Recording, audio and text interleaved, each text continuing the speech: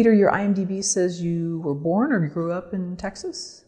Yeah, grew up in Texas, right across the river from Oklahoma, in a town called Denison. No memories of it. We transferred out when I was 18 months old, headed up to, at the time, what might as well have been Mars to us. It was New Hampshire, much different. So that's where I spent my golden years. Grew up there, loved it, eventually moved to Colorado and have been progressively heading out west ever since. Now here I am in Los Angeles. And did you go to film school? I did. I went to the University of Colorado in Boulder. Wonderful school, a bit avant-garde, definitely an emphasis on film theory, documentary, not so much the Hollywood studio system. But nonetheless, it was a good school, very fine professors, many of whom I'm still in touch with today. But as soon as I graduated, I knew the kind of filmmaking I wanted to do, so I went right down the road, right out here. And you've done mostly horror films. I know you said you don't want to be just totally put in that one category, but was that your plan? No, it wasn't my plan. My first couple of films, actually, when I came out to LA, I needed a few years to put the pieces in place and start making movies. And my first couple of films were dramas. There was a thriller in there, but it was not at all horror. I made a few of those and decided to, in a sense, lighten it up a little bit, to have some fun and go into kind of a fun genre type of picture. And I have a soft spot for horror. I've always loved horror. I always will love horror. And it was not till my third or fourth picture in, I believe, that I delved into that genre. And then I rolled off a number in a row. And those started to pick up steam, and I started to get branded as a horror filmmaker, and which I'll take. I enjoy it, but no, I've delved into a number of genres, and I imagine I'll continue to in years to come.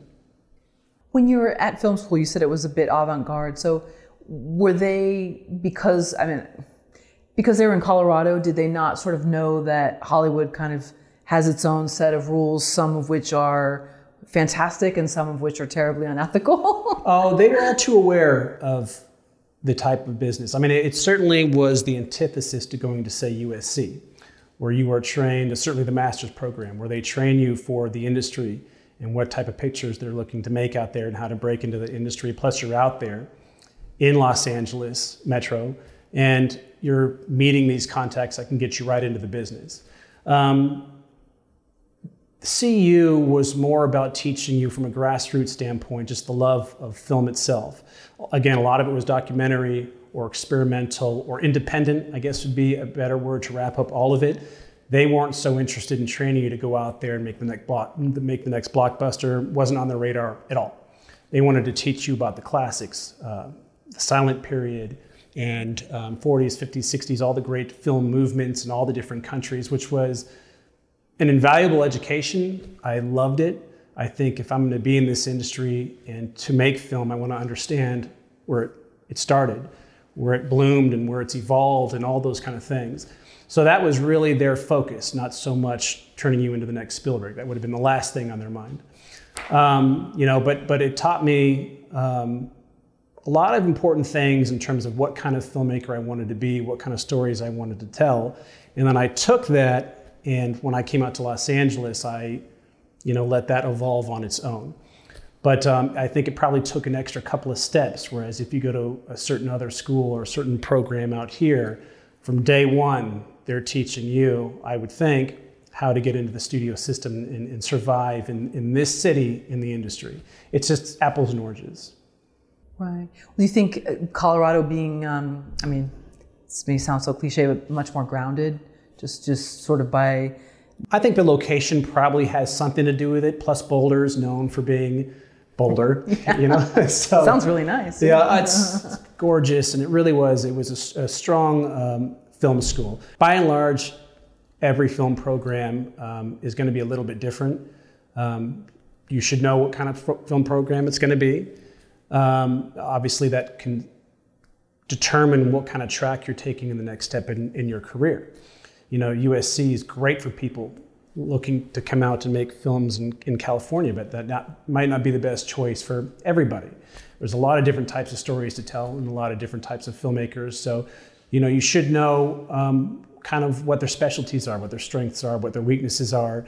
Boulder, it's just apples and oranges to other film programs, not better or worse. It was its own kind of unique entity, and I loved it.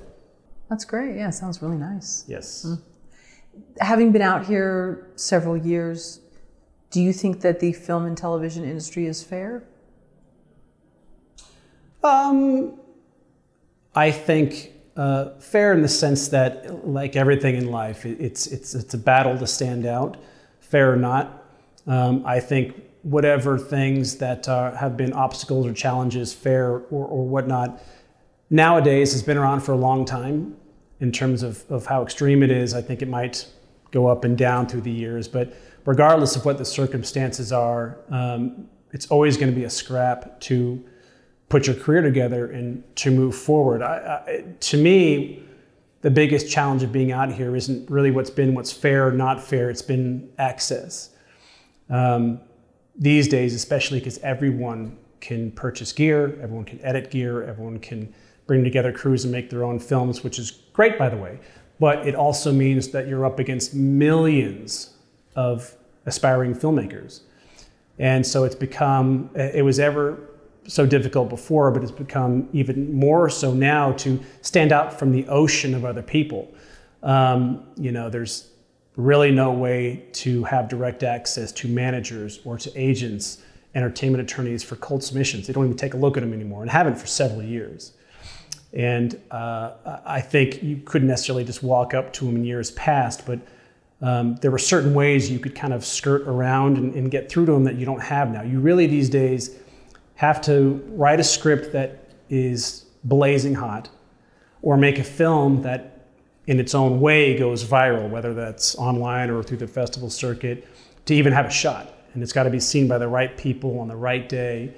And without that, you're in for an uphill battle. That's just the reality of being out here with so many filmmakers. That, to me, is the biggest challenge, more so than what I would consider fair or not fair, because you're going to find that in any industry. Right. Okay. Interesting. So you don't have to brand it as unfair.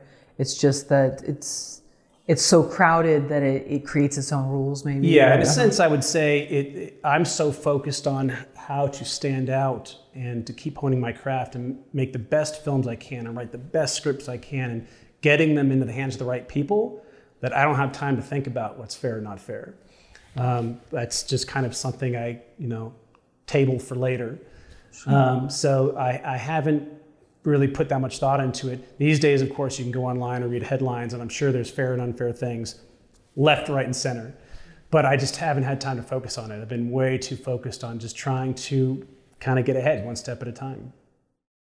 Since you love horror, even though I know you want to do other films and you've done drama in the past, I think I read something where you put that horror doesn't have to be gruesome to be good and to effectively scare the audience. Can you touch on that? Yeah, and I say this with respect to everyone, because everyone enjoys something different. And I can certainly respect that. For me personally, I was always a fan of the horror films of yesteryear, the Universal classics and so on and so forth. Films that relied on atmosphere and drama and conflict and those type of things to really bring out a different kind of scare. They didn't need to throw a cat from around a corner, and they didn't need to tear someone's face off.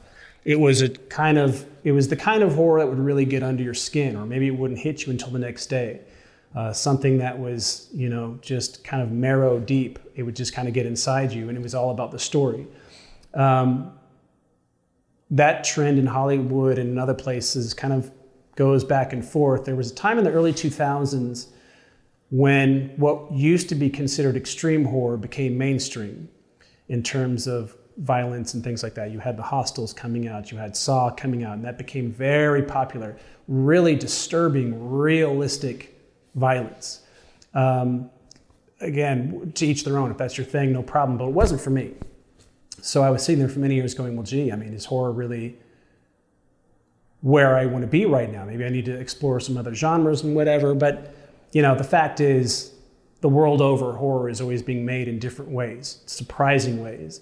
And right when I was at my low point of like, maybe I should start making some dramas, I'll just take a break from horror for a bit, I saw a movie called Let the Right One In, which you may have heard of, out of Sweden. And I went, bah, my kind of horror is still around. It was just a beautiful horror film and a strong drama and just a really interesting movie that, although it did have violence, it wasn't dependent upon it. It was relying on different variables to unsettle you and to scare you. And so I realized I'm going to be okay. There's still films out there that are being made that I like and lets me know that I should stick into this genre and just keep making my own thing. But wrapping around your original question, I certainly don't think you need gore or extreme language or extreme what have yous to make a great horror picture. I think there's a lot of different ways to do it, and you should do it however you enjoy it the most, and there's going to be an audience for it. I'm trying to think, I mean, even The Exorcist, it has some horror, gore and I'm not even talking about the part where she throws up, but if you take that, and that was so scary to me back in the day. Deeply because disturbing. It was the music and the mystery Sure. and just this sort of just unknown, and then you take what's today and they need to have so many kills per whatever minute to keep the audience. Yeah. Yeah. Well, I'm sure there were horror films even back in the day that were considered more commercial or more extreme or whatever it may be. But, one of the things I love about horror is it's always evolving, always surprising you. And there's always a new, bold vision that's going to come from left field that will influence the next 10 years of what horror is going to be. At one point, it was extreme violence. At one point, what became to be known as torture porn. There was found footage, and who knows how many subgenres these days. There's a zombie subgenre, and so on and so forth. It's always evolving, and in that sense, there's always an opportunity for you to be the guy that comes up with something new and really exciting that will surprise the world. And just when you think, God, what other stories are there to tell? We've told every story that one can possibly tell. You'll go and you'll see a film and you're just like, wow, why didn't I think of that? Something simplistic and genius all at the same time. Something scary in a new way. Something that takes a genre and turns it on its head. I don't know. It's a great genre, and I'm up and excited to see what the next filmmaker is going to bring us. Even with Hereditary, there were definitely several scenes that were like, okay, I can't see this, but the main crux of it was this like family story, and within that was there was a lot of like fear around certain things, and I thought that they did that effectively. I was on the edge of my seat. Yes, there were parts where I just didn't want to see them, but for the most part, I was actually incredibly impressed. Yeah, I have a lot of admiration for those type of filmmakers who are able to tell a story that wasn't designed to be super marketable or to hit all the bullet points, because, I'm always trying to make a living, trying to get more projects up and running. And one of the challenges I'll often run into is, this is really cool. This is a great concept that you've come up with, but I don't know how to sell it. If you want to get something done with us, come back to us with something that hits all the marketing keynotes. Give us something that hits all the beats that everyone's seen before. And you're like, well, I do want to get a movie made, and I'd love to, do business, but it makes it challenging, I guess, to make something that's different and unique and doesn't follow all the rules or makes up some of its own rules. But where there's a will, there's a way. So when you find movies like that, Someone Got Made, or The Babadook, or any one of The Witch is another one, just movies where you're like, they're almost the antithesis of what one would usually consider a marketable genre picture, because they're so different and they're so kind of slow burns and just kind of doing it their own way. I would love to do a project like that. So whenever I see someone do it, it's very exciting for me, and I commend them a lot for it, because that's something that I aspire to do as well in the years ahead. So when you don't have a lot of money to make a film, is it almost where you're making a better story in some sense? I think I read something where you said that those are actually some of the better stories that you've created. As always, it depends who you ask. With me, because for so many years I didn't have very much money, and I would make movies with whatever I had. I've made films for $200, $500, $1,000, and Yes, because you were forced to think economically. You couldn't afford to bring in all the best gear, all the best lights. You couldn't afford cranes. You couldn't afford multiple takes. You'd had to do everything in a day. So it would force you to really dig into a scene and go, this is how I want to tell this scene. And so for the most part, maybe not every time, but for the most part, I would find forced me to shoot a scene and then I'd watch the complete picture and it would come out stronger than I think if I'd had 25 different takes and 15 different angles and all the time and all the money in the world. So it's been a focusing agent for me. That being said, on any one of those, if I'd had the opportunity to have more money and more coverage, I probably would have gladly taken it. Oh, sure. Yeah. But no, I think, anytime you can dive into a scene and tell it well without all the tricks up your sleeve, that's always a good sign.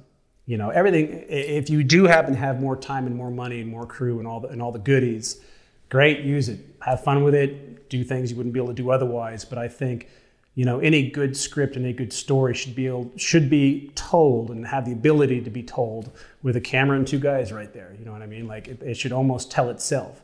All you're doing is strengthening it and bringing it to life, but you really shouldn't need everything to tell it for you. Would you ever try to get a producer to work on your film for free? I would, and I have. Oh, okay. Okay. Once I got into the feature world, the rules were a little different. That scenario has come up, actually, but it's a little trickier and things can change. In the short film world, all bets are off. It's whatever you can do to get the film made. Once I'd built up a body of work, I'd done 5, 6, 7 short films, and I'd started to brand myself and try to get my work out there and get some press articles, whatever. I would use that to sell myself to producers or aspiring producers. Anyone who could help me, I would bring in so long if there was a way I could help them. So a lot of these people were people who just wanted to be involved in films. They may not have a lot of experience, but they had some funding. And I'd say, listen, I'm not going to take your money. I turned down a lot of students and a lot of young people, but if they could afford it, I'd take a few $100s. I'd give them some producing credits.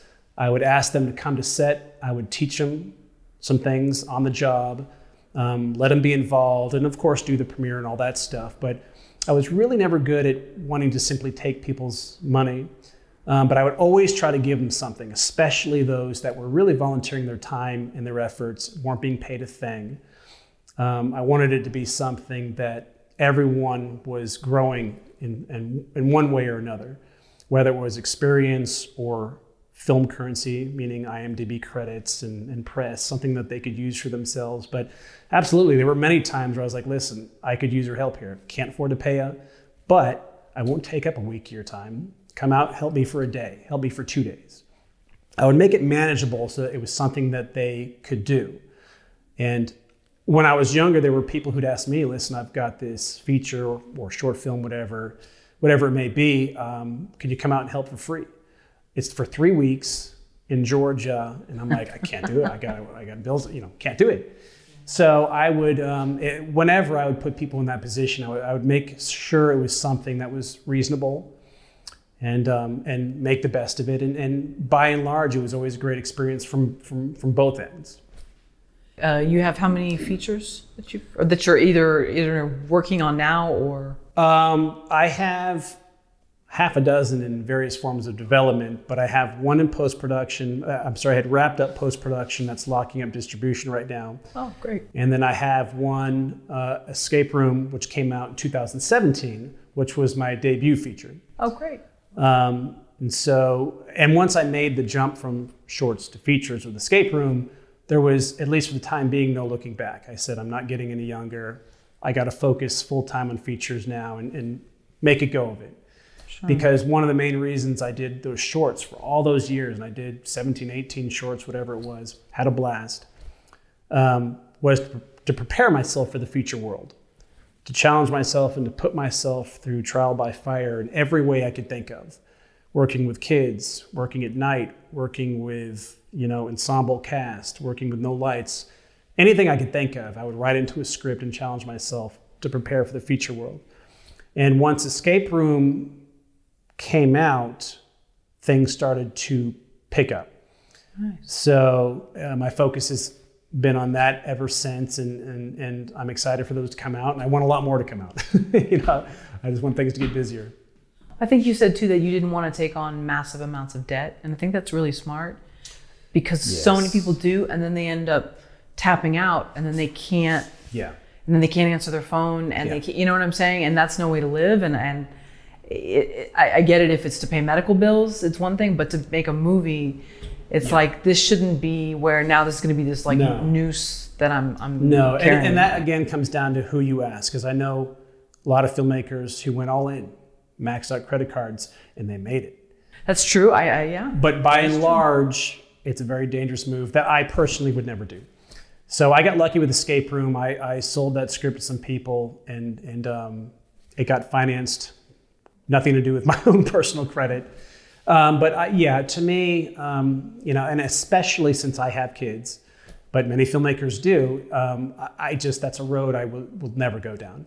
I will always go out there, push my scripts out, pitch them, and so on and so forth through a variety of avenues.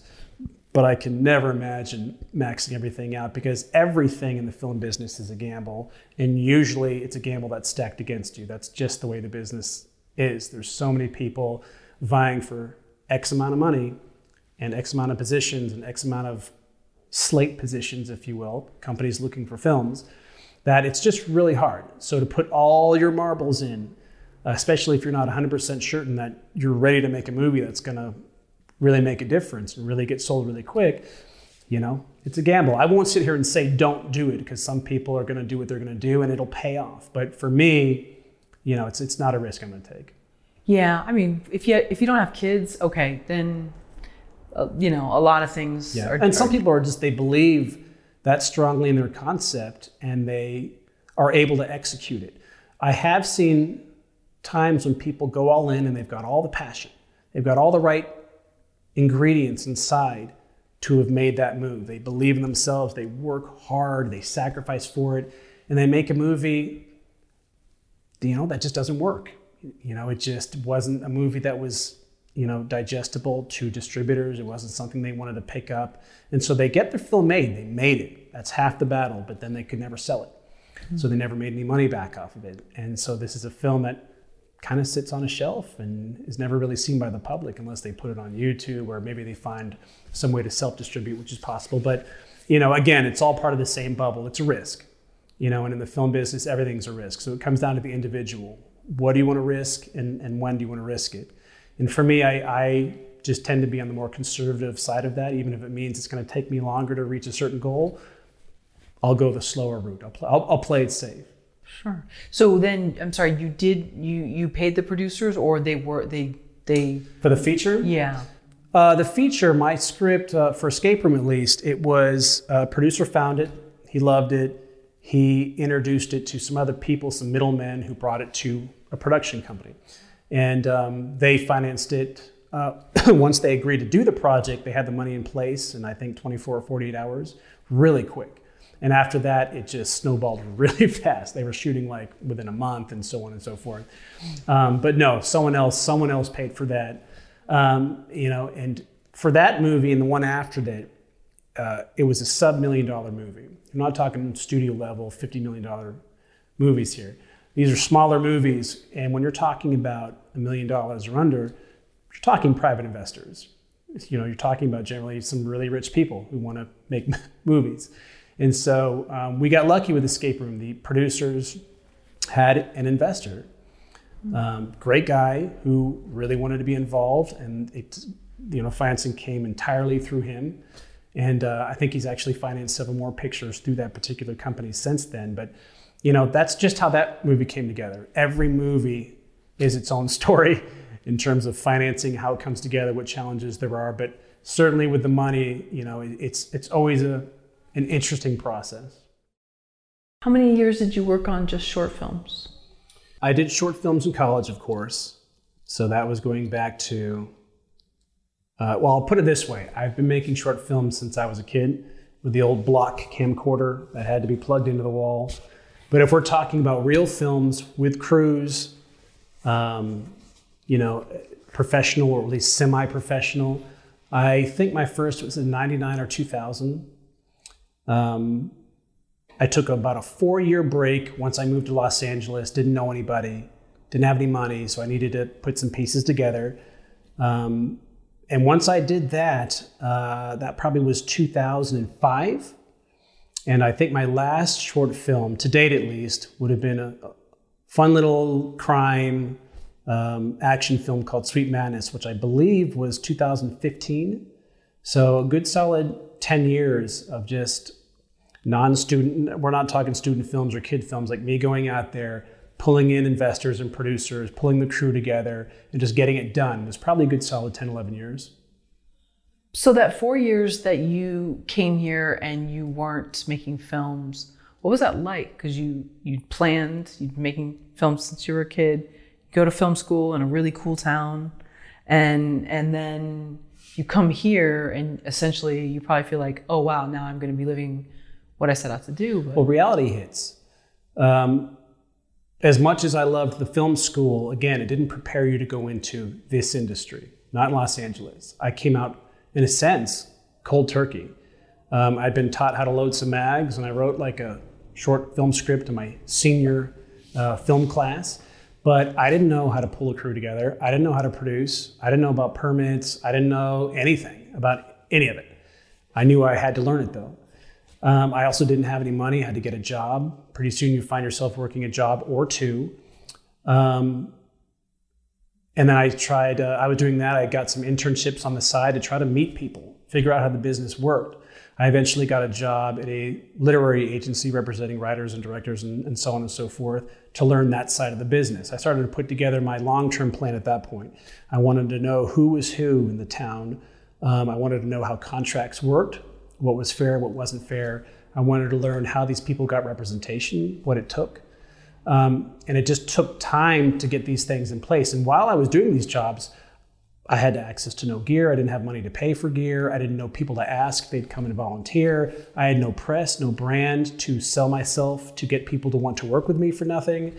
So it took a number of years to get to a place where I was like, okay, I'm as close as I'm going to be. I mean, I could wait another 10 years, but I'm as close as I'm going to be to having the ability to do my first post-college film. And that was around 2005. I just eventually just pulled the trigger. I said, I'm doing it. I'll figure out the rest. At some point, you just got to go with it. And so I did. I made that film for about $7,000 or $8,000. That was the last film I shot on actual film. After that, everything went digital, and it saved me a tremendous amount of money. But yeah, that's something that film students and everything can and should be aware of. In terms of me, I just didn't know any better. I went to a film school that taught me some amazing things about the history of film, and I'm so glad I learned it, but I came out here like a baby. I didn't know anybody, didn't know anything, and had to learn everything on my own from the ground up, which has proved beneficial to me in the long run. But at first it was challenging. You just had to find your way and just go with it. With film, you can read 1 million books, but there's no simple A to Z about how to make it or how to be a producer or a director or writer. So I kind of did it the only way I knew how. I learned how on set. And whatever mistakes I made, I learned from them and didn't do them again. But and everyone's got their own road. That was mine. So yeah, I had that little 4-year pause. And once that pause ended, I've been pumping out films ever since. Were you working at the literary agency the entire 4 years?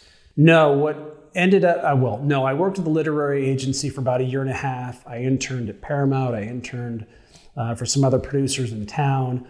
I worked at, I don't even remember the name of it. I worked at the mall. I worked at restaurants. I just worked. Yeah. You got to make your money. Oh, sure. But that taught me early on one of the most important lessons, which for me, I always knew what I wanted to do. There was no doubt about it. And I was prepared for it to be an uphill battle for the rest of my life.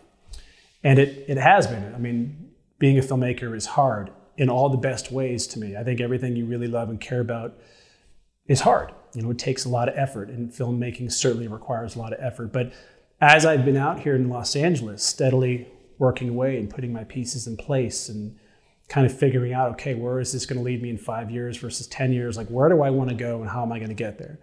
It took a while for me to figure out exactly what I needed to do. But throughout that journey, I saw a lot of people come out wanting to do the same. They wouldn't make it very long. And one of the most common traits I saw in the people who didn't make it very long were those who I don't think fully appreciated how hard filmmaking is. I think they loved film. I don't think they loved filmmaking. And it's an important difference.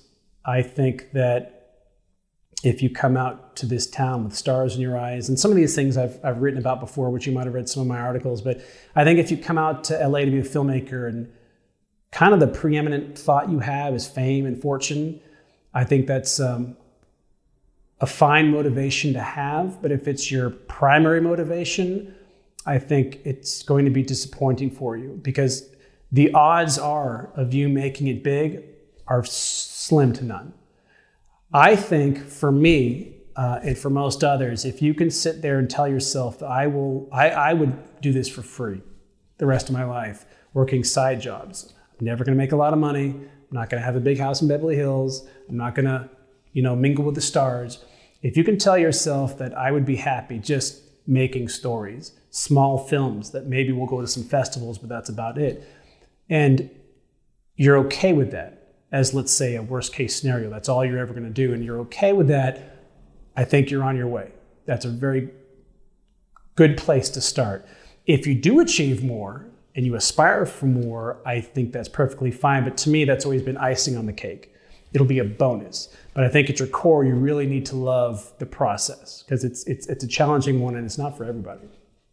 Did you see anything that was eye-opening by working with these writers at the literary agency? I mean, I don't know how close you actually got to the writers. Maybe you didn't get that close to them, but just in terms of seeing the ones that, because I know there's writers that are frustrated with the whether they're novelists or whatever, and it's not what they thought, and they have editors totally controlling their book, and it's, so there's a lot of similarities. I learned a lot of things working at the agency. I think in terms of your question, the most important thing I took out of it from a strictly writing and directing standpoint is that the fight never ends, because it is very, very hard to get representation from a manager standpoint, but certainly from an agency standpoint.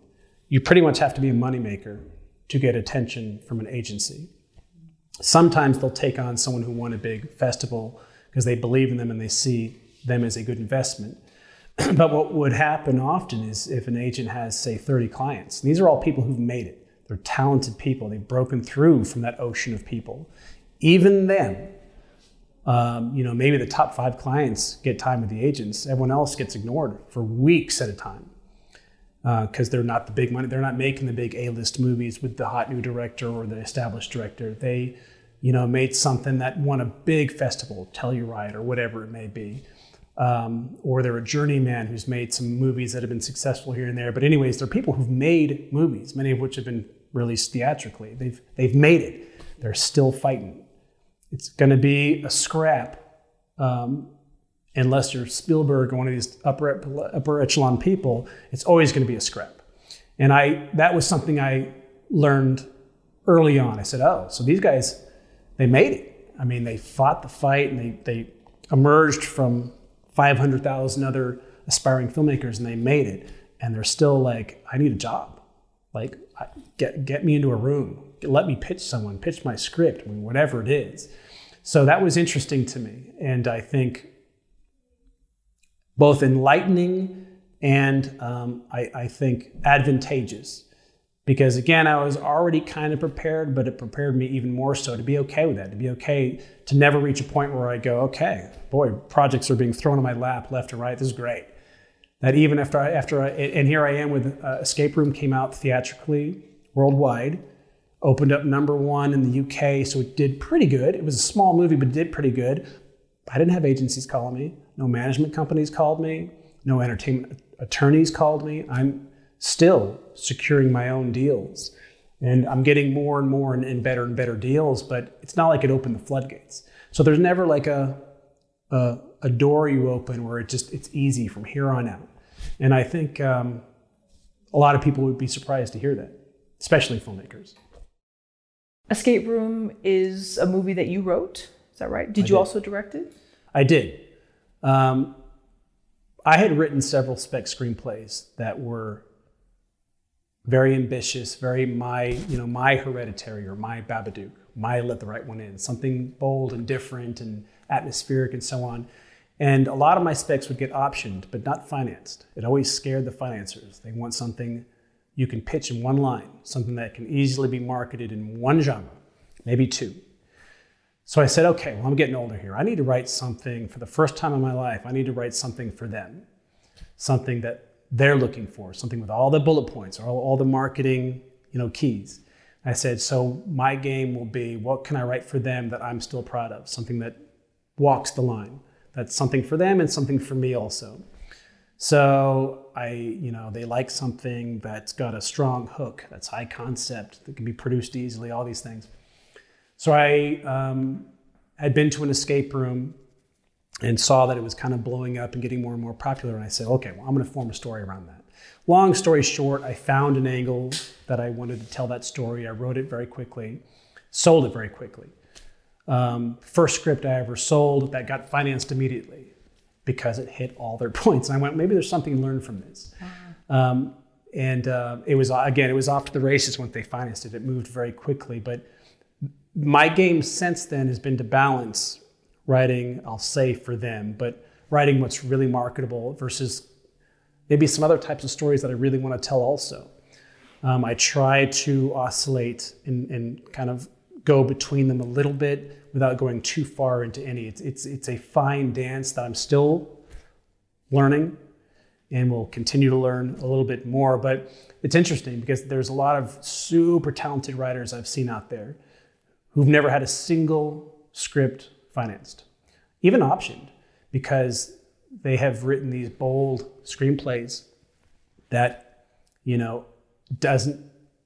isn't a great fit for, say, a broad audience or just a very key demographic that can be sold to investors. Investors like safe bets like anybody else. So, God bless them. I hope they get financed because some of these scripts are fantastic scripts. But if you are a new script writer and you are looking to be like, gosh, I'd do anything to get optioned that one time. Let me get optioned. It is something worth considering. Keep fighting the good fight. But, if you're going to be in the business of filmmaking, there is a business aspect to it. And that includes marketable material. What's currently trending. Right now it's, female-driven grounded thrillers or IP content, whatever it is. But keep your finger on the pulse. And at times, give them what they want, but inject enough of yourself into it that it's something you can be really proud of. So what was the process like once you finished writing Escape Room?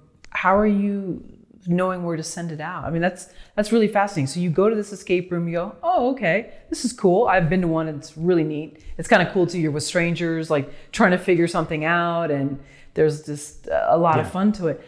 But you go, okay, so I've got to hit on these beats. Great, okay, so you finish it. Probably had maybe one or two people look at it. I don't know. I'm just assuming. I may have had my younger sister Aubrey read it. Okay. But not many. What some people will do, and listen, I haven't done everything the way some real professional other screenwriters would do. Some guys, there's certain routes you might go where you take it to prestigious breakdown services and they cover it. And they go, this is amazing, or this is great, but you really need to fix X, Y, and Z. There's a number of things you can do that are legitimate ways to get it properly prepared. Early on, I just never did that. I never did that. I certainly not with Escape Room. I have with some of my scripts since then, and it's been actually pretty invaluable in getting them optioned. But with Escape Room, I just wrote it. For as simple as it was, I was like, I don't need to take the time or the money to get someone professional to cover it. I know what it is. I wrote it for the people. I know what they want. This is enough. This is what it is. And it turned out it was. In terms of how I got it out for people to see, there's different routes I've learned along the way. For many years, I literally put scripts out on, Craigslist, online, free sites. Craigslist, which might waste your time 99% of the time. In what section? Screenwriters, I believe, okay. Or writers. They've changed since that one got done. Now it's a paid site, and they've adjusted some of the rules a little bit, so I don't know if you can do it anymore, but and I went on Craigslist to hire crew. I used it for years. But Sure. Anyways, I had put scripts out there for years, nothing. But the right guy saw it on the right day. On Craigslist. On Craigslist. Wow. And said, let's hop on the phone. And we hopped on the phone. Conversation went well. Met in person. Conversation went well. Sold it. Do you still have the post? Did you do like a screenshot of it? No, I don't have the post. Sure. I'm still in touch with the guy all the time.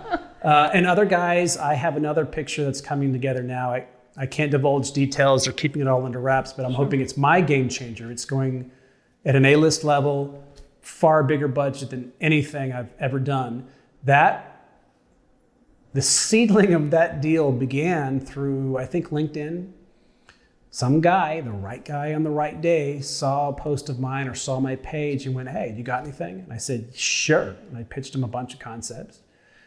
He picked one or two of them or whatever. I sent it to him. He goes, okay, this is cool. Let me read this script. And usually they'll say that and you'll hear from them never again. Or 6 weeks down the road, he called me 2 hours later and said, I want it. I know exactly who I'm taking it to. And it was off to the races. So these sites that don't cost any money, that's another thing I picked up through my years is it takes a lot of time, but get yourself out there. Craigslist, LinkedIn, Instagram, Facebook, Twitter, build yourself a brand and network. My first several years making short films, I was so busy making films, I never networked, never marketed the films, barely ever. I made posters, but I didn't do a whole lot with them. I've changed my ways since then.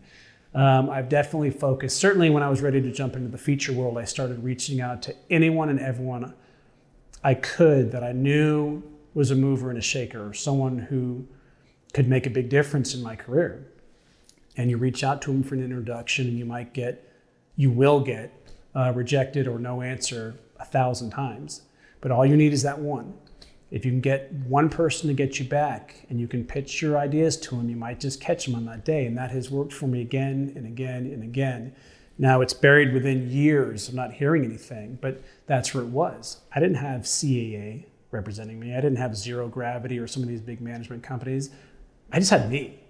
And most filmmakers who are working their way up just have themselves. So you have to put yourself out there. You got to put your material out there. And with my screenplays, I started putting them into all the most prestigious screenwriting contests I could find.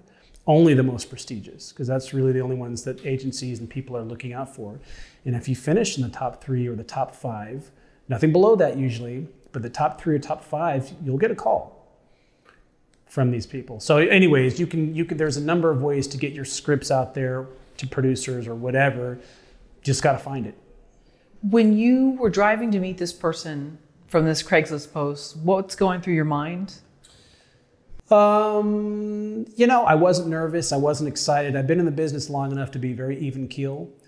Whether I get news that would be considered a blow or whether it's news that would be considered life-changing, I always take it even keel because, anything can happen in this town. And usually if it's really good, it comes down to earth a little bit. And if it's really bad, it's not ever that bad. So when I was on the way to meet this guy, I'd had so many meetings with past producers on different projects. And I'd had so many of my scripts optioned that it just wasn't a big deal to me. I went there prepared for however it might go. He liked the script. I'll have a meeting with him, see if he's a nice guy. He'll say yes, he'll say no, I'll move on to the next one. You do it enough time over so many years, it kind of ceases to affect you. It ceases to affect me as much.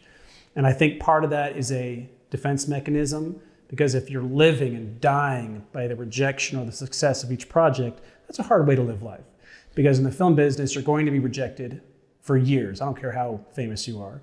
And you'll have some successes too. Enjoy them, grieve the losses that you have. But you got to kind of, keep your head on your shoulders. So then once you realized that this person was legit and they really did want to option your script, what were the steps? They drew up a contract and they presented it to you? Yeah, it was a couple of years ago. With this particular producer, it was less formal than most. With many deals I've done since then, you've got legal teams involved, very comprehensive contracts.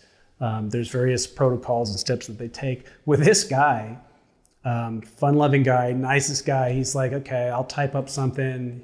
You want to do it? I want to do it. Here's your signature. Here's my signature. That's good enough. We'll move on. And it was a short form agreement is basically what it was. And the longer form agreement came later on once the production company had technically optioned / purchased the script, more contracts were signed. But at first, it was very informal. And a lot of these, I've learned, a lot of these producers and filmmakers who kind of live within this $1 million and under budget world, it tends to be very informal. You know, sometimes a little bit more than I would like. I would like to kind of cover the bases a little bit more. But by and large, you're not talking about millions and millions of dollars. These are people who just want to make a movie. And many times in the past, that was me. So I said, okay, fine, this is fine. You know, if I get screwed on this, I'm not going to get screwed by much. And I get a movie under the belt. So, but I, to my recollection, it was a very simple agreement based largely on, you know, in good faith, we do this and we promise to do this and we'll talk later. And I don't recall the exact amount of days anymore, but it just, compared to my past experiences where it's like I'll option it for a year, you hear nothing for a year. Just nothing ever really happens. This was just like, I've got this guy I know, we'll give it to him. He knows these guys who are looking for this material. They're kind of a startup and they're really doing a lot of pictures right now. It went to them. I had one meeting with them. I mean, the money was there within days. Wow. And it was jumping straight into pre-production. It was a very, very fast production. So it was, you know, head-spinningly fast. But, you know, all those new experiences are always good experiences to me. I've found that in all, especially in the feature world, as you encounter different people and different deals, and each feature is always a different organism unto itself, both in terms of the personnel and the contracts and all the variables involved, that both the good and bad experiences are beneficial to you because you learn from both of them. So it was an interesting process.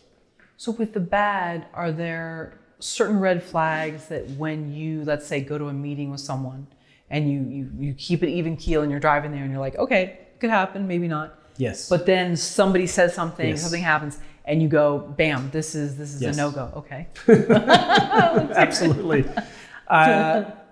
You know, I'm certainly not special. A lot of filmmakers have been around for a long time, but I know I've been doing this long enough time that I have a good instinct for all that stuff. The red flags are usually very obvious and very fast and very early on.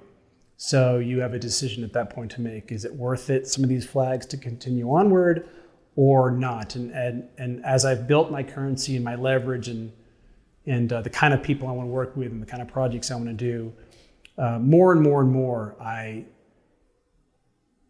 will avoid working with those types of people or getting involved in certain types of productions. And years ago, I may not have done it, but certainly in the last couple of years, I've turned down several projects. I've turned down offers to write movies, feature movies. I've turned down directing jobs. I've turned down option agreements because I went, you know what? I spotted the red flags. I want no part of it. Sorry, what are some of the red, maybe just a handful, like what? It's hard to really get into it. Some of them are so specific, I'd rather not go Yeah, there. But no, please, we don't want any. Some of them, you know, general. some of them could be as simple as personality, the type of people you want to work with, how grueling it's going to make the experience. I think for me, when I want to get involved in a feature production, which is kind of like going to war, you're getting deeply involved in this stuff. Being on set's a pressure cooker. You know, time and money is on the line all the time. I want to work with people that I have a positive synergy with. We all have a singular vision of what we want this film or that project to be. This isn't to say that you have to get along with everybody, but there are certain personality types and certain procedures I've seen put in place that, you know, just make things harder than they need to be. Some of it's crossed into legal issues. Some of it is just simply, you know, I just don't want to work for a bully. You know, the issues can be large or small, but whatever it is, you know, it's something that you can only attain through experience. You know, you start to just pick up on it like anything else in life. You just get a gut reaction. And again, most of these guys and most of these deals, the flags are are numerous, obvious, and demonstrated early. You pick on it early, like first meeting. Usually you'll know, okay, I see some things here and now I have my decision to make. Do I grind through? Do I make it work? Or do I detour off to the left and take the next project? But for everyone watching, I mean, they will, as they start to get into more and more deals, especially feature deals, you'll pick it up. I mean, most of it's in plain sight. Well, aside from someone maybe being a social bully or just an abrasive personality or whatever, are there other things like, hey, how about it's a handshake? Sure. And they don't want to put anything in an email. They only want to call you. Yeah. They don't want anything in writing. Like, I'm putting words in your mouth. I'm sorry. No, that's totally fine. Sure, having people who are working with a team you trust is important. Working with a team that you're comfortable with and you're cohesive with. It's difficult to be on a production. Some filmmakers might sign on to a feature deal because I just want to get a feature made. And they sign on with a team that maybe wasn't the best fit for their script. They have a different vision than you. Now you're like this the whole production. And usually at the end you get a picture that's muddied. There is no singular vision. Now it's a mash of both. So you should always know who you're going into business with. Get a feel for them. That's what those meetings are for. Figure out who you're comfortable with and who you're not comfortable with. A lot of the time, it's also not the kind of flags that are raised once you're deep into production. It's like the first call or two. For instance, you'd ask for examples. For me, very quickly now, I'll know a producer who's going to waste my time for 6 months and never get anything done. Mind you, a lot of these guys are totally decent people. Not a malicious bone in their body, but I know enough now that when I hear certain things or I see the way they do certain things or what their plan is or lack thereof for their production in terms of getting financing or putting together a pitch deck or where they're going to do their business, so on and so forth, I know this person's never going to get this picture made. They'll try, but they're never going to get it made. And again, it's hard to explain how you pick that up. It's fairly basic stuff, but for me, I just kind of figured it out a long time ago. So I try to work with people where I go, this guy is serious business. He knows what he's doing. I've heard his plan. It's sound. This is a man with experience or a woman. This is someone who they're saying all the right things. I know exactly what they're talking about. I visualize what their business proposal is. They do everything legit. None of it's lazy or incomplete or rushed. Simple little things like that. But I try my best to work with people who I'm confident have the ability to actually get my scripts made. Otherwise, I won't do this. Otherwise, I'll turn down the offer, I guess, if you will. And that's the most important step. The second, of course, is sure, I'd love them to be people that we have a good synergy together. Sure. We can talk about the project and move forward in a way that's not only healthy for the relationship and leads to more features down the line, more collaborations, but also is in the best interest of the script itself. Because you never want to sign on to one of these things and see this script that you bled for to kind of create and bring it to life kind of turn into this kind of haphazard completed project that you're just like, I don't even want my friends to see it. Like, I don't want anyone to see it. I luckily haven't had anything that severe, but I can see how it can get there very quickly if you're not careful. So I guess the lesson would be, especially early on, yes, you need to get a feature under your belt.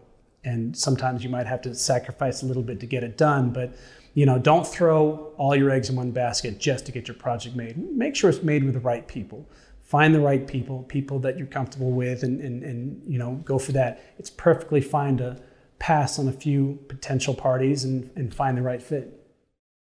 With Escape Room, you wrote the script. Did you also pitch yourself as being the director, or was that something that came later? Right off the bat, I always knew I wanted to write and direct. I'd done that with all my short films. But directing in the feature world is very tricky. Investors like their pool of people. Unless you have a theatrically distributed feature under your belt with name talent, you're usually not going to get on their list. Even if you've done amazing shorts, it's just not going to happen. I won't say that's every investor out there, but just in my experience, I've had people say, hey, we love your reels. We love your short films. It's not going to happen. I hope you understand. And I go, it's your money. Of course I understand. I mean, you need to work with people that you're confident can handle a feature and whatnot.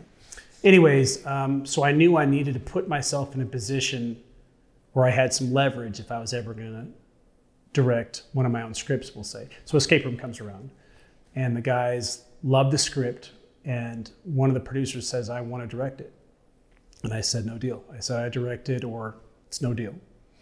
I gambled, and I was willing to gamble. Just like gambling with money in Vegas, if it's money that you can afford to lose, then gamble it. Same thing was with film. I was willing to lose the deal over it. It wasn't a bluff, because I knew that was my best shot in years to actually direct a feature. And if I passed it up and just sold them the script, I'm back at playing the game I've been playing for years, is trying to get myself in a position to do it again. So I gambled. I said, it's me or it's a no-go.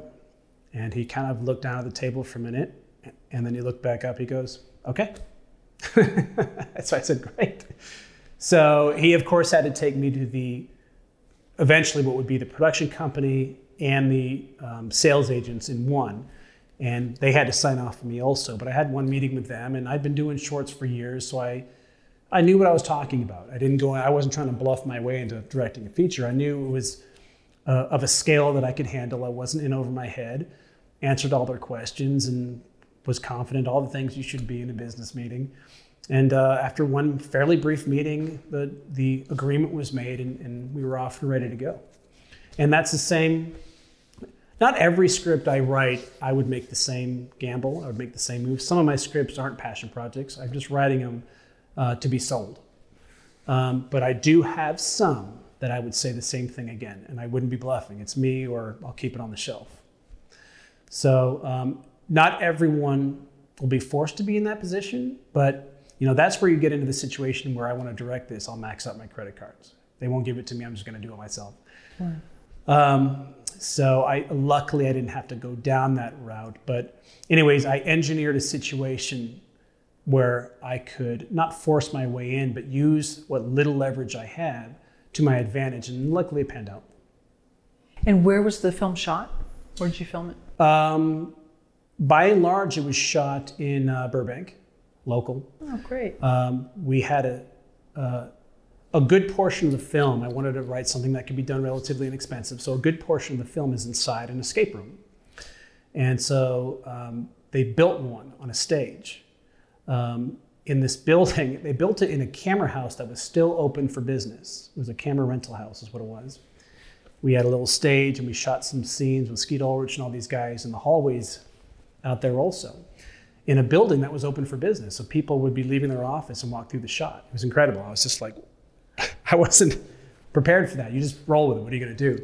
But it was this building right next to the Burbank airport. So we had planes flying overhead all the time, ruining our shots. So we had to deal with that also. And then we had some desert shots that were shot out in Lancaster and some other various locations. But by and large, it was local, because it was all designed to be. I wanted to write something that was just relatively speaking, was just the easiest thing to produce. What's the most attractive thing I can make for investors? This is something that can be shot real quick for very little money, high concept, good hook. Why wouldn't we produce it? I was just trying to give them everything you could give them and reduce the amount of no's that they could possibly come up with. That's pretty cool. Wow. So it's just like these green lights that just happen with that one. Yeah. Yeah, and it's, I didn't know what would happen after that. I was like, wow, here I am. I've been working my whole life. I've got a movie playing in theaters. I was like, that's great. And I was like, it's a small movie, so I don't know what attention I'm going to get. But as I mentioned before, no agency called, no management company called. I did get press, but not like Hollywood Reporter. Like, it didn't really do that much for me. So I didn't know what to expect. As I said, the fight never ends. So I've got a bunch of feature deals that are pending right now. They're in pre-production, they're in development. One's locking up distribution. Not a one of them stemmed from Escape Room. Those were other deals that I've just kept up the fight, kept out there going, just grinding away. So it's an interesting profession we've chosen. You never know what you're going to get. Again, as I said, I'm even keel about it. I'm always working on new projects, and I'll never stop. And I'm not surprised that Escape Room didn't open up the floodgates for me, and I'm actually okay with it. You just kind of keep going. Every day you keep going, and I've been doing it for so many years now that it's all I know. But all the more reason for beginner directors and beginner writers to prepare themselves for that. Like, the fight kind of is endless. It's kind of forever. And I think for most of us, for me, the fight is part of what we love about the business, because not all of us can do what it is that we do. To me, it's kind of a privilege to be able to say that not only do you survive the business, but you thrive in it. So that's, you kind of grasp onto the positive aspects of it and just keep going. Looking back on it now, what were the drawbacks and the benefits to making so many shorts? And do you think it was worth it? I know you wanted to make a feature much sooner. Yeah, I would say that for me personally, it's worked out just fine. I've taken an unusual path. I've taken a very patient path. I wanted to prepare myself as much as possible with all my short films, as I'd mentioned before, and I did that. So I didn't want to get into the director's chair for a feature and blow it. It's hard enough to get that first chance. I didn't want to get there and blow it and never get another chance. So for me, it worked out nicely, but it took 15 years, 15 odd years, whatever it was, 10 years. Whereas other people go, listen, I'm going to go for it from the beginning. And again, some of them make it early.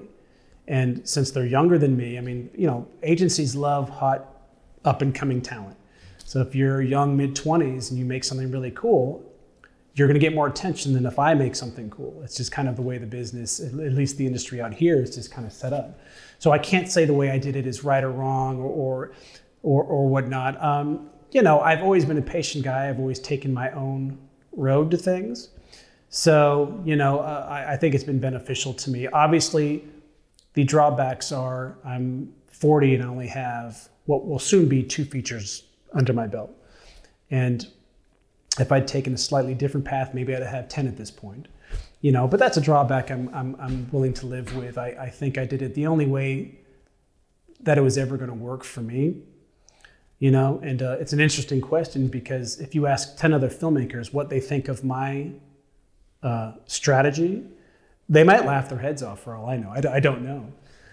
But it's just, it's a weird business. Everyone's on their own. You are totally on, you can read as many books on the subject as you want. The reality is no one's going to give you anything. You got to go out there and earn it through talent and hard work, and perseverance, and all those kind of things. And every single filmmaker, myself included, every single filmmaker I've ever met literally has their own fascinating story as to how they got it done, how they got noticed. And some of them might be more successful than others in terms of how far they've risen or what level of movies they're doing now. But all of them just literally found their way through the labyrinthian maze that is Hollywood and have made it wherever they are these days. Can you recommend any resources for a young filmmaker starting out? I know you said everybody has their own path. Are there some resources that have been really valuable for you in terms of DIY, sort of not learning about film theory or whatever? But no, sure. No, I understand. Listen, I'm sure there's a million books on the subject, and I read many in college that were perfectly fine. Literally, in terms of people from a nuts and bolts standpoint, you know, what do I do? How do I start directing at all, whatever? I would recommend just getting on set. Get on as a PA. Get on whatever you can. Get on a lot of sets. Figure out how a set works. You don't have to become an expert at it. You don't have to spend 5 years on the set, but get on the set. Figure it out the world that you're going to be living in and leading at some point as certainly as a director. Know that world, and that is the very seedling to you starting to put together your own world. I would recommend working at places that will teach you what you need to know. If you're not on set, go work at a camera rental house. Learn the gear. If you want to get into writing and producing, work at an agency, work at a management company, work at a production company. You know, I would learn who's in your business. Who do you want to know? There's a lot of assistants out there. Figure out who works for who, network. In terms of gear, become an expert at it. You don't have to become, you know, someone who's paid $1,000 a day to run the gear, but know it from a general standpoint. Know what you need, know what you don't need. If you're writing, I would say one of the best steps you can do is read great screenplays. They're all online these days anyhow. Read The Godfather, read whatever. You can read new scripts, old scripts, read, and then read some more. Figure out what made them great. Then start writing yourself and write. It's probably going to be pretty awful at first. It'll get better until you start to find your own voice. And that's what you do, whether you're learning the gear and pulling it together to start tackling, producing, and directing your own short film, or whether you're writing your own scripts. Don't be intimidated by it. Don't be scared by it. You just do it. And then you do it again. And then you do it again and again and again, and keep honing it until you learn what you need to. And I think both will learn along the way, more so than most books can tell you. Learn through experience. You say that horror sparks conversation? I think a great story sparks conversation. I think horror can spark certain visceral reactions. I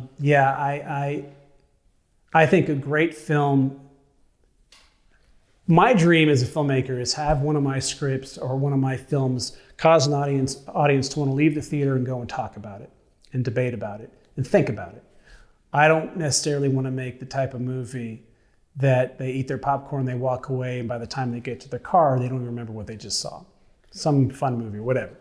I think any great story, horror included, is something that will make people talk. And I mentioned privilege before. I do think it's a privilege to be in a position where I can build stories and characters and tell stories that I think aim to make you see the world and your place in it from maybe a different perspective. I think that's a very powerful thing that we do and have the ability to do.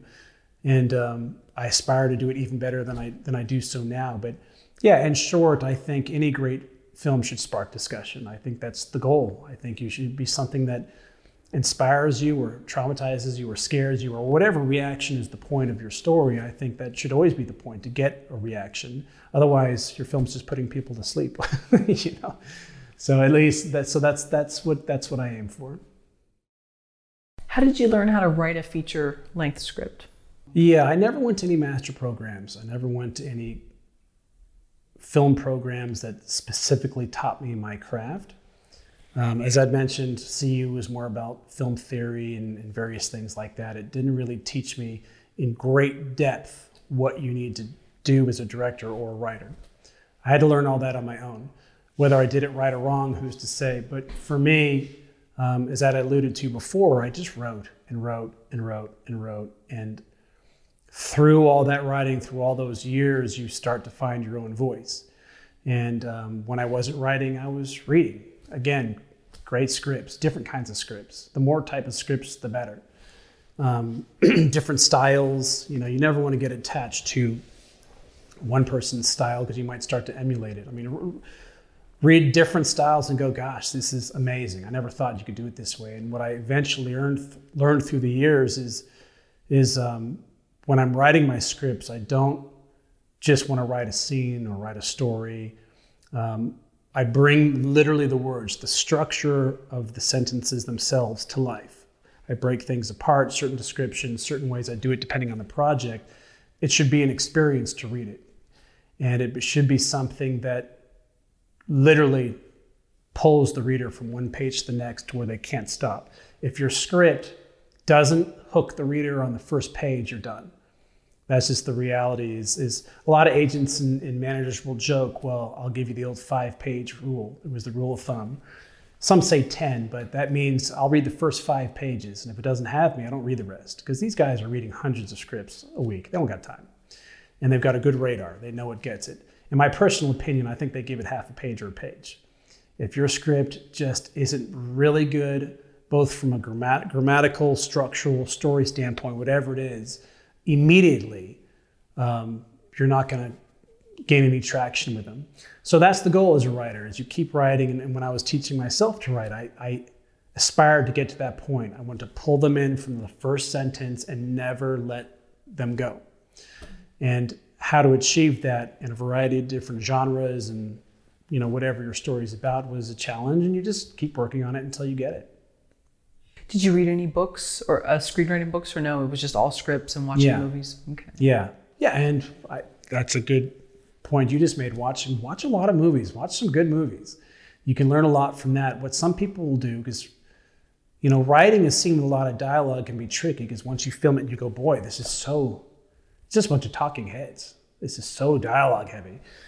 Watch a great scene between two characters talking in a movie, and then write it down. Most of the time, not all the time. With Aaron Sorkin, it might be a different choice or a different circumstance, but with most writers, once you write down the dialogue from one of your favorite movies, you'll see it's a lot shorter than you think. These guys know what they're doing. They know how to write something that doesn't turn into a 5-page monologue. Watch a lot of movies.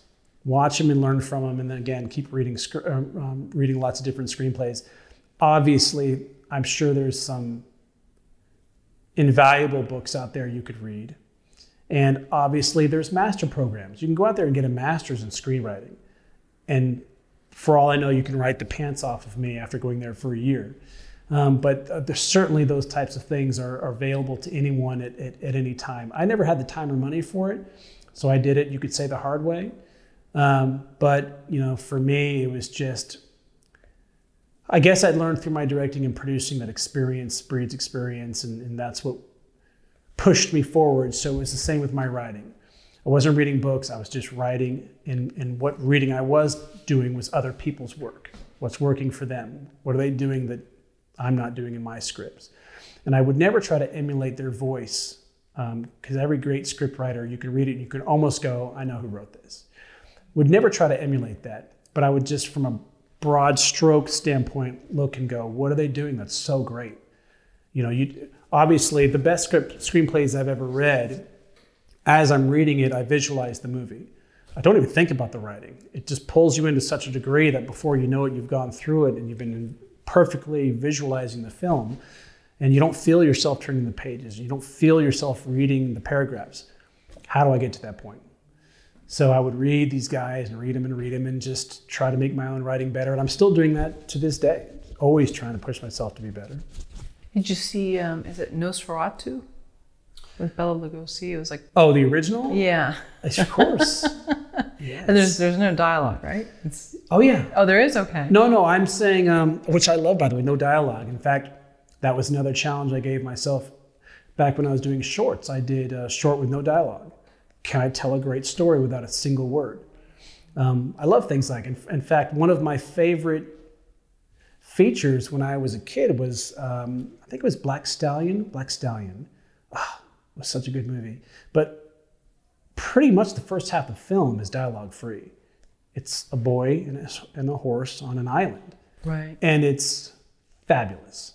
It's so good. And there's not a word. Or if there are, it's just a couple here and there. That's still something I'm mastering when it comes to writing, because, as the general rule of thumb is it's a minute per page when you're writing. You write one page of your script equals about a minute of screen time. By and large, I guess that's true, but I mean, if you don't have dialogue, it really can alter things. And I ran into challenges with that with Escape Room, because there was certain segments that were dialogue free, a lot of action happening inside of this escape room. And when we got to actually shooting it, I went, this is gonna be a lot shorter than I'd originally planned. I don't want to have like the nicest 50-minute feature ever. So I had to kind of work my way around that and kind of find some other ways to tell the story. But, I'm a big fan of that. Nosferatu was something you... I think I watched the first part of it, and it was just very slow, and I just found it very interesting because it was creepy and it was scary. Yeah. But just the slow, the pacing of it, and it's not everyone's cup of tea. Sure. Listen, sometimes the slow burn is a little bit too slow. There's another old film by I think it was Carl Theodor Dreyer, around the same time as Nosferatu, I believe, 1932, 1931-ish, called Vampire. That one you should check out. Same thing, all atmosphere, amazing experimental photography of these kind of foreboding shadow figures. Right, uh-huh. Didn't have special effects, so it was all practical, but it was very clever. And it was just a very different take than Nosferatu, but very interesting. Not everyone's cup of tea. I showed it to a group of friends once, and they all split. It was me watching the film on my own. But it's still a worthy experience if you have the time. Does a horror screenplay have its own structure? To me, regardless of genre, they're all going to have this, whatever structure you want to give it. Every film I've told, if you want to break structure, you can. I think as long as you know the rules, you can break the rules. So there's times where I've written screenplays that are broken into 3 acts. There's times where I've written screenplays that are broken down into between 6 and 8 key plot points. And those, to date, for me, have crossed all genres, not horror specific. So no, I wouldn't say that horror has its own structure. I mean, but one of the great things about writing is again, I think if you know the rules, you can break the rules, I've seen scripts that break the usual 3-act structure and they don't follow the usual beats, and they're amazing. I wish they would get made. Some of them are just, gosh, I don't want to say meandering has a negative connotation, but they just are flowing along on their own trajectory, and you don't know where it's going to go because I think most people are trained at the usual pacing, certainly with Hollywood films. They follow certain acts, certain key points. There's a certain flow to it that most of our big hit movies, if you break them down, you go, oh my God, it's almost to the page. They follow these formulas. Some of these scripts that I've read don't do that. Not all of them are great, but the ones I have read that are great, very brave in the sense they went, I'm just going to write what I'm going to write. And you can like it or not, but very clever, very, very clever. No discernible break between acts and no discernible structure in the way you usually would think about it, but very clever stuff. Then is there any parts of writing horror that differs in terms of the actual, dynamics of screenwriting? I mean, I get it. You're trying to have a scare, a kill, something every so often. But other than that? No. I mean, again, each writer has to attack each project, depending on what the needs of that story are. But in my experience, structure is a structure. A story is a story. It can be dramatic, it can be scary, it can be funny, but you're kind of following the same rules to tell a classic story. And at the end of the day, I don't remember them all anymore, but someone had mentioned that there's, you basically have only 3 or 4 primary stories that we ever tell. This love story and so on and so forth, not very many. We dress them up differently and we created these different genres, but the stories pretty much were all used to the same basic structure. How do you create an awesome horror protagonist? How do you create an awesome horror protagonist? Antagonist or protagonist? Both. Both. I said protagonist, but let's do both. I think it just comes down to, for me in particular, what horror films inspired you the most. And for me, I have certain ones that were important to me or influenced me, certain horror directors that influenced me more so than others, certain life experiences, I think, certain real life fears. I think for me, I take the DNA contained with all of that and I try to put it into a memorable character. I don't really want to do a character that we've seen a million times before if I can help it. I want to make someone where you truly don't know what's going to happen next, where you feel the stakes are heightened. One of the tropes and one of the consequences of following the similar structure when we're writing screenplays is the audience kind of by this point knows where it's going most of the time. They've seen everything. It's hard to really fool them. So whenever I'm putting together a story and whenever I'm coming up with characters, whether it's a protagonist and certainly an antagonist, is I want to do someone who, if it's a horror piece, someone who scares me. And where that comes from just depends on what the story is. But I want them to be memorable. I want them to be unique and to stand out. I think it'd be fun if one day, if I ever did that type of story, I made one of those guys who becomes iconic. Why not have it be the next Pennywise? You've seen these fun posters they'll do where all the bad guys are in a movie theater. I want one of my guys to be there. I want them in that group. Someone that kind of just stands out, just like the filmmaker themselves has to find a way to stand out from the crowd. I'd love to come up with a character that, people remember and kind of stands the test of time. I think that's the goal. Well, I mean, do you think that the person has to be real likable? Let's just take Carrie, and I know that I use that a lot, but I found Carrie to be a very likable character. I know maybe people do, but I found that the antagonist in the film to be very unlikable. Yeah, I think as always, each story is organic and the characters have to be true to what the story is. I am attracted to, I think, good guys that aren't squeaky clean and bad guys that aren't vaudeville bad, twirling their mustaches. I like to muddy it up. I like gray characters. I think that's something that people can relate to a lot. If you see a bad guy that at times I wouldn't say you empathize with, but you can understand a little bit. Definitely not a James Bond villain. This is someone who is more relatable and in that sense can be more scary. It could be someone you know or someone that you can believe running into someday. And same thing with a good guy. I'm far more interested in a protagonist who I can relate to. And most people, you know, they're not perfect. They've got flaws and maybe they've had some things in the past that they regret.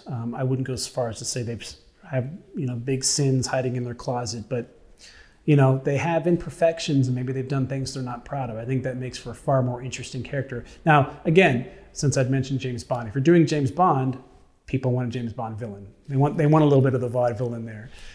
And that's fine. And for Carrie, you'd mentioned, I mean, Carrie, she had to be likable. She, I think, God, Sissy Spacek was amazing in it. You kind of had to feel she was literally a real girl in high school who was kind of a loner, the outsider. And that's the way that character had to work. And her mother was terrifying, and she had to be. You know, and I don't think making that mother empathetic would have worked from that story. So the kind of gray character I'm talking about, you know, comes down to the appropriate story that it's used for. So, but for me, those are the kind of characters that attract me, good or bad. And generally when I'm coming up with a story, I look for ways to really kind of flesh them out in that manner. And then you had the Betty Buckley character who to some could have seemed like the bad guy, but she was, you know, very altruistic to Carrie. Yeah. And was almost like prodding her and like this tough love. And I thought that was a great thing because she didn't have that. She had all these different forces. Yeah. Listen, I think whether you're making someone who's a little bit muddy or they're just full on bad or full on good, I think the goal should be to make these characters, you know, three-dimensional. You should almost be able to feel their motivations just by watching their face or their actions or what they're doing in the scene, not necessarily only with dialogue. And you know, from any writing standpoint, that's what you're always aiming for. No one really ever, I think, sets out to write what they would call kind of the cardboard, you know, or the carbon copy, you know, characters. Someone who feels very two or one-dimensional and very flat, and they're kind of saying what you expect them to say.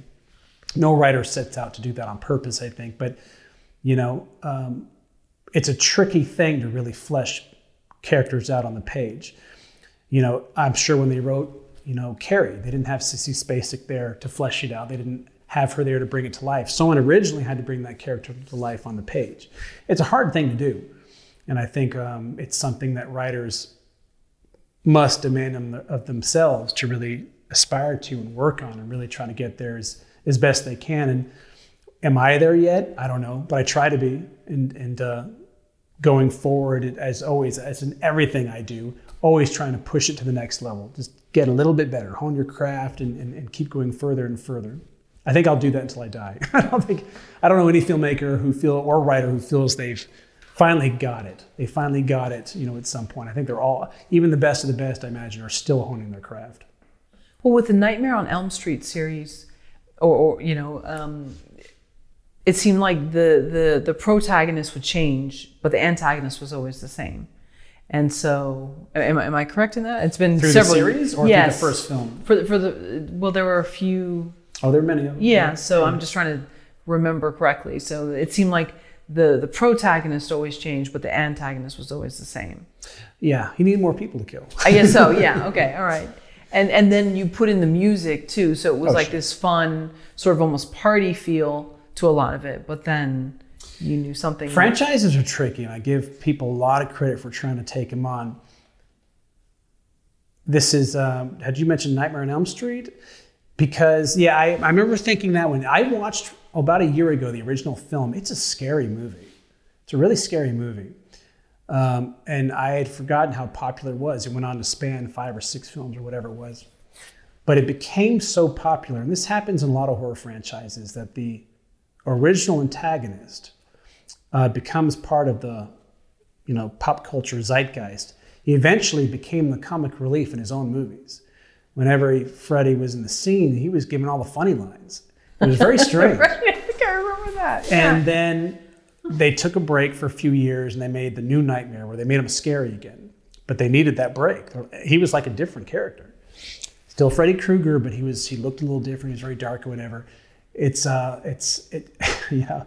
But that's Hollywood. Writing a franchise, it's just another complication. I'm sure as a writer to come in, you just kind of have to go with the flow and make it work. But I do remember that. I do remember there being a drastic change along the life of that storyline.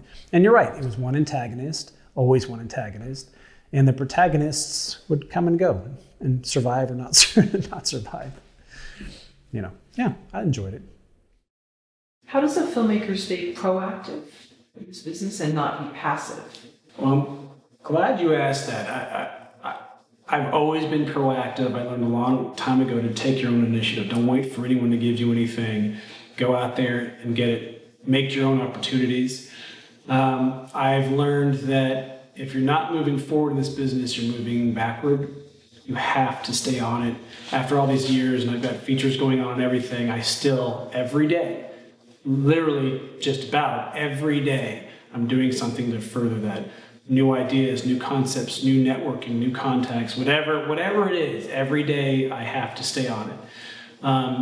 In terms of how to stay proactive, whatever it is. If you're a writer, keep writing, keep pitching, keep entering more festivals, enter your scripts into coverage, learn from the notes that you get from these people. I mean, just stay on your craft. Directing is the same thing. Keep doing short films, keep working on your demo reel. Keep working to get your features together. It's a lot of it sometimes crosses over. Keep going to markets. Go to AFM. Pitch new material. Go to whatever festivals or markets you can afford. I mean, whatever is your specialty, whether it's writing or directing, stay on it every day. I have kids. I'm a very busy guy. I find the time, even if it's late at night. The last couple of scripts that I've written that I sold, I literally wrote overnight. That's the only time I had. So you do what you got to do. Like literally, like in the middle of the night? Overnight. Oh, wow. Overnight. And I've been doing that for years. And it's fine. It's not a big deal. But the point is you just do what you got to do. You stay proactive. If I'm not writing, I'm reaching out to people. I spoke with 3 high-level executives today who responded to my introduction. It's just what you do.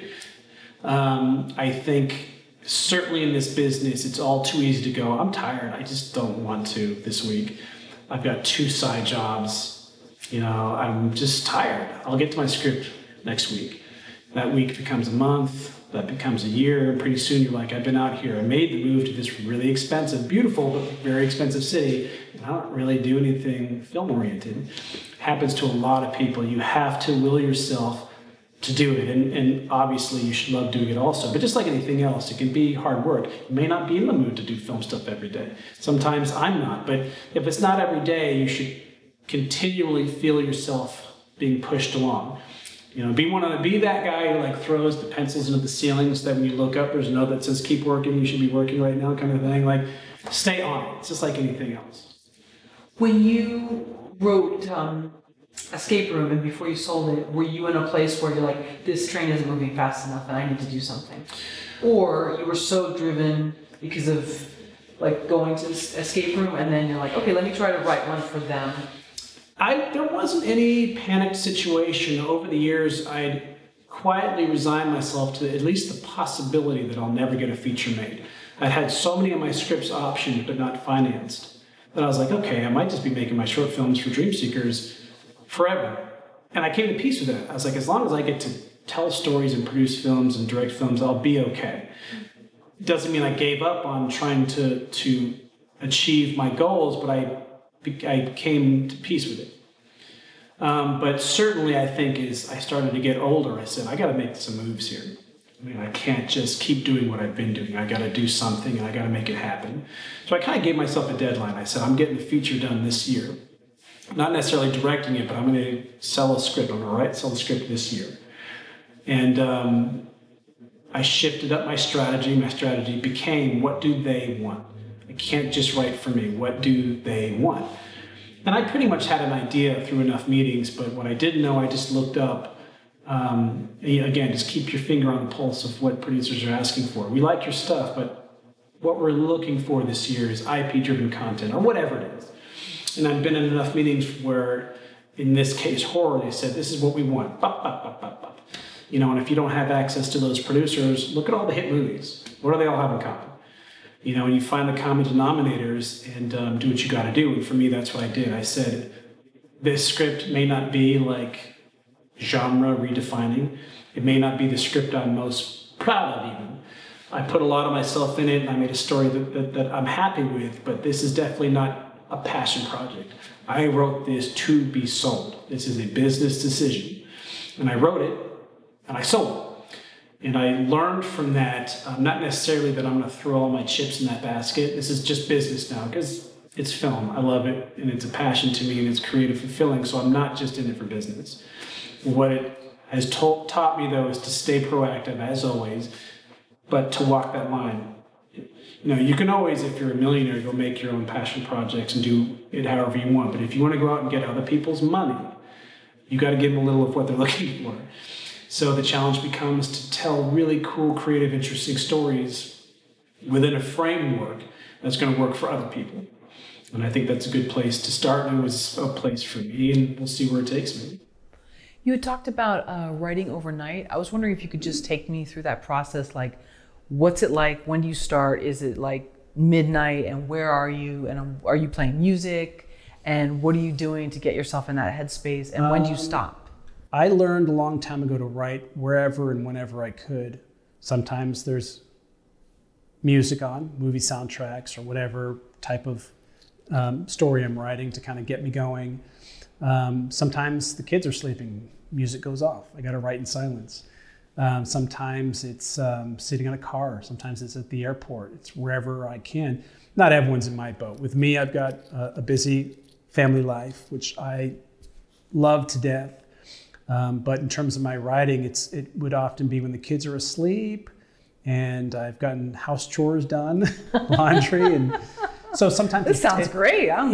So there you are. It's like I've worked all day. Yeah. I come home, I handle the kids, and there's family time, and you play with your kids. Make sure to give them the time they need, and before you know it, it's 10 o'clock, and you're exhausted. You got to get up at 6 a.m. the next morning, but you got to do your film stuff. You got to stay proactive, as we said. So it might be 10, 11 o'clock. You sit down and you start writing. You find a quiet corner. I have a office at home that I work from. That has become my daughter's room. So now I write kind of anywhere else I can at the kitchen table. But yeah, sometimes I'll have music if I'm lucky. Other times I'll keep it quieter. Just a little solitary lamp, and you sit there. In a perfect world, I have all the stuff I need. I just have nowhere to put it right now. I've got my movie posters from my childhood. I've got I've got a necklace with the the Orin from Neverending Story. I've got all these things that inspire me, pirate stuff and Indiana Jones stuff and Lord knows what, all ready to go up in an office so I can sit in the midst of it and just be purely inspired and just go.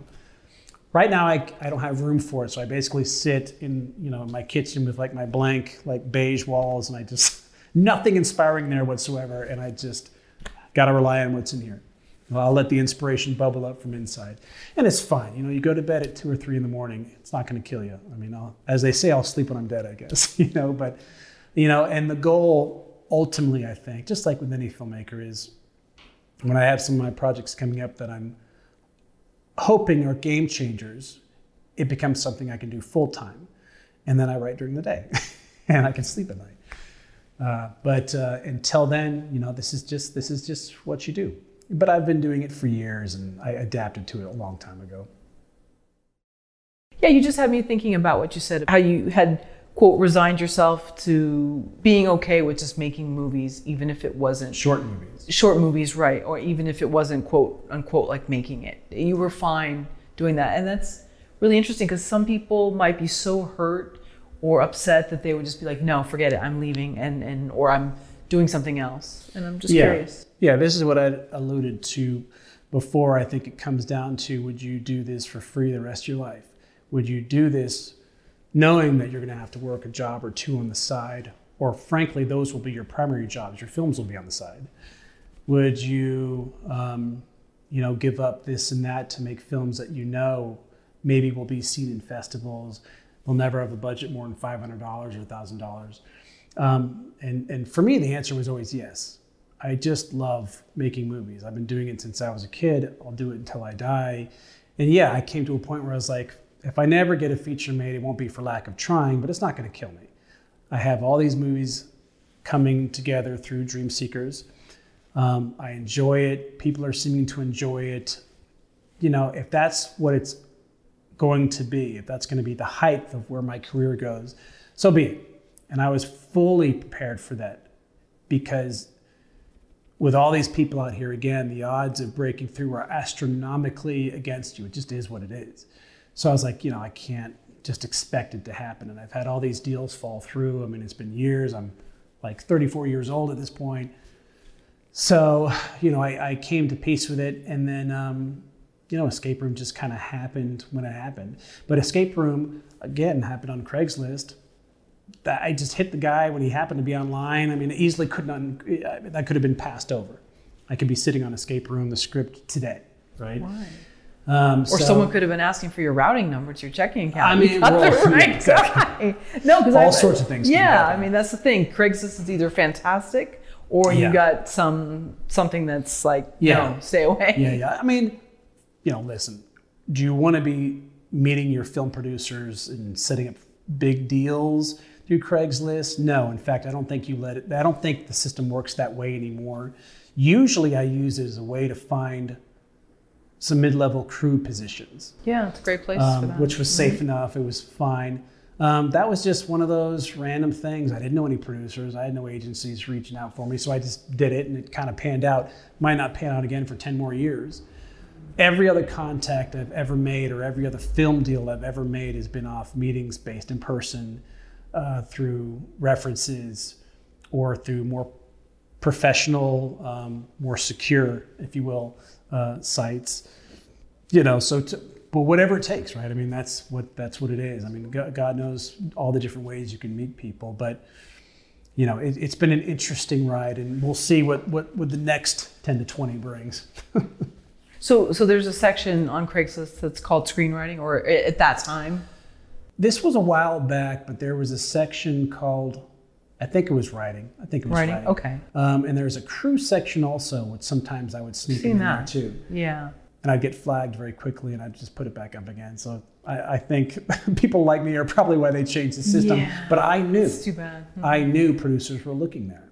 Interesting. They may be smaller producers, but that's okay. I wasn't writing for Paramount Studios at the time. It's like I was looking for small producers. And I knew that they were on there, and you just had to catch them at the right time. So that's great. Ultimately, I kind of took advantage of the system. I think it was designed to be writing. The writing section would be, I think you would put up a thing saying, I'm a writer, I'm available. Or here it is, I'm looking to hire a writer. That's what that section is really for. Okay. Not so much for you to say, I've got a script right here if anyone wants to pay for it or whatever. Okay. So, but you got to do what you got to do. That's all I'm saying. I had to get my script out there. Sure. So I did what I did. But anyways, I think the system's changed now. I think you have to pay for postings and this, that, and the other. But Craigslist come and goes. It doesn't matter. Now you got Instagram, you got Facebook, you got Twitter, you got LinkedIn, you've got Inktip, you've got Screencraft, you've got a lot of places, Mandy, to go now to meet people. It doesn't really matter. When one goes away, there's lots of others out there. But I think the bigger picture is, despite what any of them are, there's a multitude of opportunities for writers to get their material out there. It's just going to matter on how much time and how much money you have to invest in certain things. Because all these writing festivals, certainly prestigious ones, they might cost you $75. And you're going up against, at times, 10, 11,000 other submissions.